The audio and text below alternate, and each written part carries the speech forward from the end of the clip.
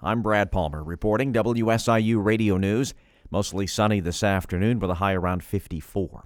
The Illinois State Senate passed the bill banning the sale, manufacture, and possession of some of the most common semi-automatic rifles and shotguns.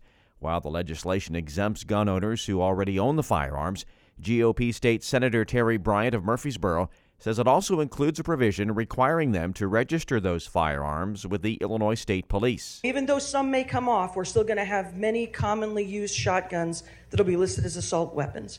Although there was some changes to the telescoping mechanisms on a gun stock, you still cannot have the thumb hole or the pistol grip, which can often be very important to women who are shooting, because it helps you to steady the firearm. The Senate vote was 34-20, with Bryant being one of the 20 to vote against the bill. The measure now heads to the House for consideration.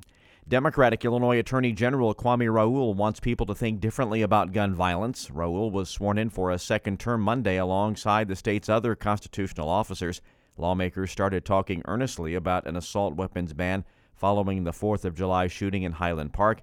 And Raoul supported the ban, but he says 2 mass shootings months later in Chicago didn't garner nearly the same sympathy. People, including myself, were rightfully shocked that such an extreme violence had visited a place like Highland Park. But there should be no neighborhood where we expect gun violence to hit. Raoul says his office will keep prosecuting gun dealers and manufacturers he feels are endangering public safety. I'm Brad Palmer.